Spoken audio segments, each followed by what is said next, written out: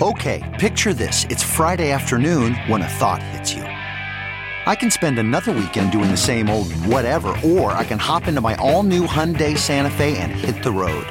With available H-Track all-wheel drive and 3-row seating, my whole family can head deep into the wild. Conquer the weekend in the all-new Hyundai Santa Fe. Visit HyundaiUSA.com or call 562-314-4603 for more details. Hyundai, there's joy in every journey. Okay, picture this. It's Friday afternoon when a thought hits you. I can spend another weekend doing the same old whatever, or I can hop into my all-new Hyundai Santa Fe and hit the road. With available H-Track all-wheel drive and 3-row seating, my whole family can head deep into the wild. Conquer the weekend in the all-new Hyundai Santa Fe. Visit HyundaiUSA.com or call 562-314-4603 for more details. Hyundai, there's joy in every journey.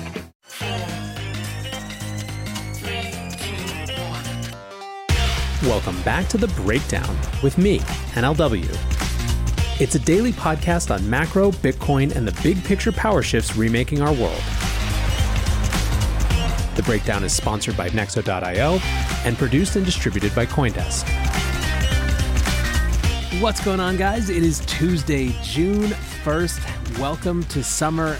And today we are revisiting one of the FUDs that has been with us throughout this year, the idea that governments will ban Bitcoin. And we're going to read some tea leaves from the US to see how that might be playing out here. Before that, though, I'm not going to do a full brief, but I did have one quick update that I wanted to share. Some number of weeks ago now, Marathon aroused the ire of the Bitcoin community with their announcement of something they called OFAC-compliant Bitcoin mining.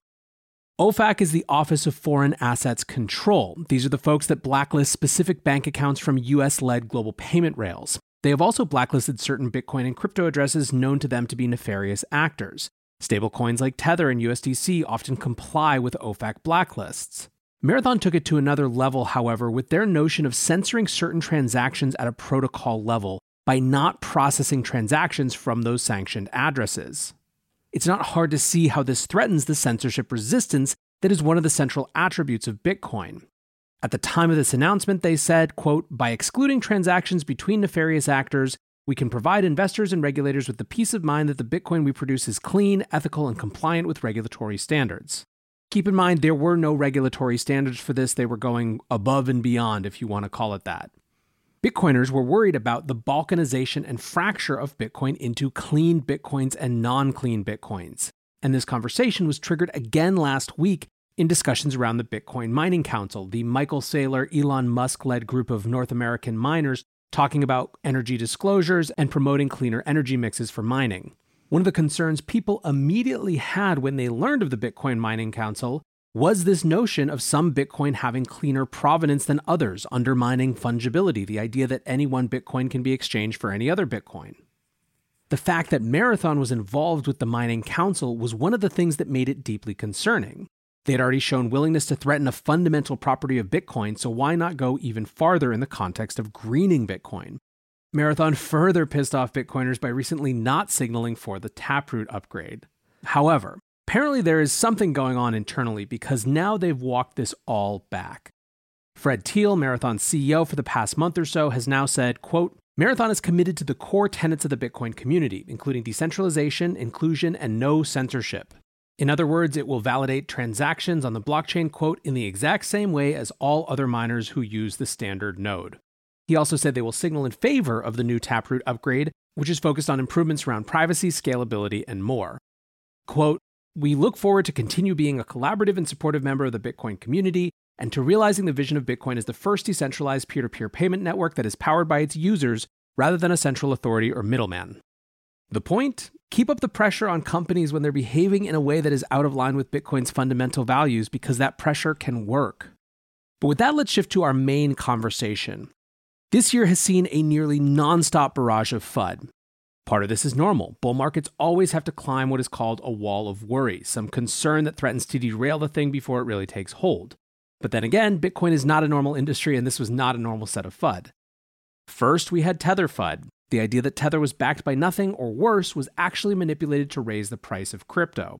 Then the New York Attorney General settled with Tether, a settlement that didn't require them to admit wrongdoing, and which made no accusations of market manipulation.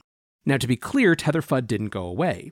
People have expressed recently serious concerns about the portion of Tether's reserves that are in the form of short-term debt called commercial paper from undisclosed companies. There is also a broader question of stablecoins in the US regulatory regime that we'll get into. But the point is that the New York Attorney General settlement significantly defanged this particular fear, uncertainty, and doubt. Then, of course, there have been environmental concerns, and it's worth taking a moment here to distinguish between legitimate concerns and FUD. When I say FUD, I'm referring to bad faith critique from people who are fundamentally opposed to an asset like Bitcoin in such a way that no amount of disproving evidence or narrative reframing will sway them.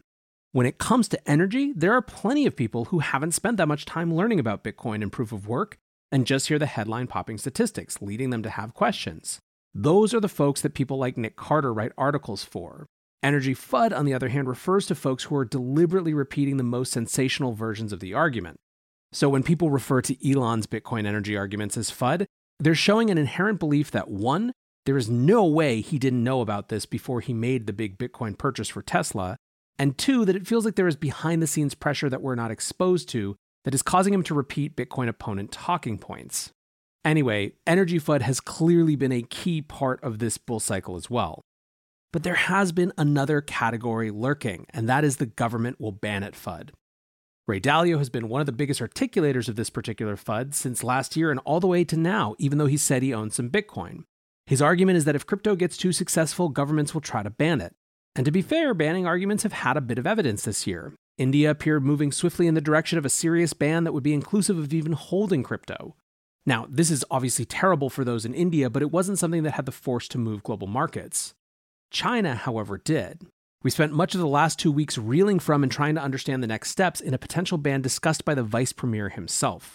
I've done numerous episodes on this, but what made it different is that local market participants, particularly miners, seem to be taking the threat seriously. Now, even if there are some reasons that a China mining ban could be good for Bitcoin as a whole, particularly around hash rate decentralization if miners did leave China, it also added some amount of heft to the government banning narrative in general. However, there's an interesting narrative counter happening at least in the West. In short, this is that regulations, but not bannings, are coming to crypto. Looking for the best way to unlock your crypto's liquidity? Nexo.io is exactly what you need. Borrow against your digital assets at just 6.9% APR. Earn passive income with yields of up to 12%. And swap between more than 100 market pairs with the Instant Nexo Exchange. Try the Nexo Wallet app to get the whole 360 degrees of crypto banking. Get started at Nexo.io. That's Nexo.io to get started today. Let's look at some examples of this. The Financial Times Weekend Edition cover story was called U.S. Regulators Signal Bigger Role in Cryptocurrencies Market. FT interviewed the new director of the Office of the Comptroller of the Currency, Michael Hsu. This is the person who replaced Brian Brooks, who was Coinbase's former lawyer and who used his short time at the OCC to open up a number of doors, particularly with regard to how traditional financial institutions can work with crypto and crypto companies. In his brief time in office, Michael Hsu has ordered a review of all of those policies. He's also been big on getting different agencies together to create what he's called a regulatory perimeter for cryptocurrencies. Quote, "It really comes down to coordinating across the agencies. Just in talking to some of my peers, there is interest in coordinating a lot more of these things." So how is this manifesting? Well, part of it is that they put together an interagency team they called the Sprint Team, involving officials from the Office of the Comptroller of the Currency, the Federal Reserve, and the FDIC. Hsu said that the focus of the Sprint Team was not policy making, but just putting ideas in front of other agencies to consider. Quote, "It's small and it's senior. The idea is that time is of the essence, and if it gets too big, that gets harder." Hsu also has made explicit comparisons to the lead up to the Great Financial Crisis. From the FT, the danger is that new and improved techniques give rise to a large and less regulated shadow banking system. Today, fintechs and technology platforms are devising payment processing tools that bring great promise, he said, but also risks.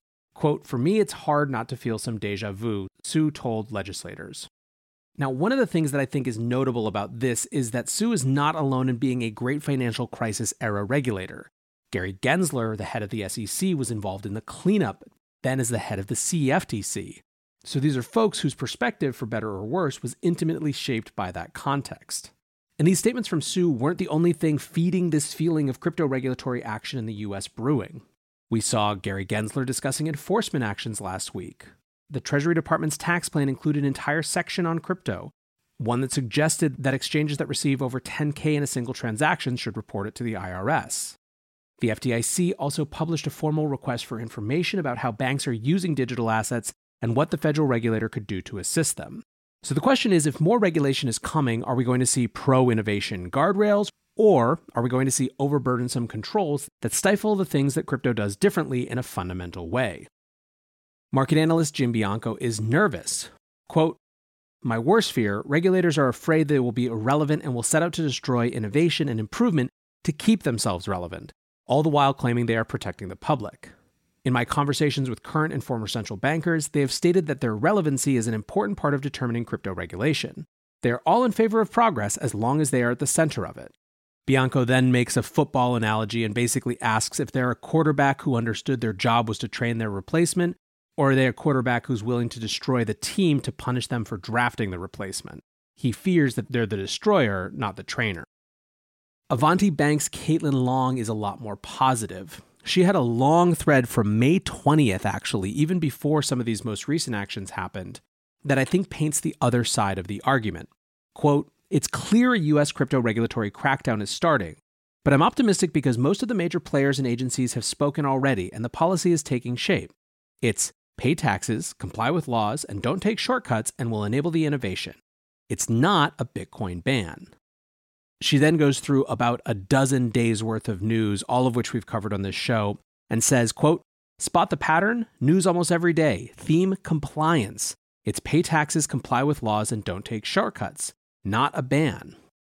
Now, one comment I've seen many people state some version of on crypto Twitter is something like, "But crypto is already regulated." I think there are a couple responses to that. First of all, yes, you're right. There are plenty of rules that crypto needs to play by that are already in place. And I share the concern that Bianco has that regulators try to insert themselves in regulation to sustain their own relevancy over time. However, there is nothing within government purview that is not constantly evolving in terms of how it is regulated. So to some extent, we should expect constant changes, certainly at least every time parties switch power. Third, what Brian Brooks' time at the OCC showed is how many dimensions of crypto regulation there really are, and how many of them still have unclear or open policy or regulatory implications. In other words, the fact that Brooks was able to change so much in terms of how institutions were able to interact with crypto validates how many interactions between crypto and traditional finance remain to be determined. Fourth, there is a lurking X factor that I believe has to do with stablecoins and central bank digital currencies. Eric Balchunas, who covers ETFs for Bloomberg, kind of intimated this in a tweet. Writing about Bitcoin ETF applications piling up and getting dust on Gary Gensler's desk, Balchunas tweets, quote, "Everyone focused on what the SEC says out loud, underlying markets, blah, blah, which is understandable. But I'm starting to give more plausibility to the theory that the real reason is the US government sees crypto as a threat, which of course they can't say out loud.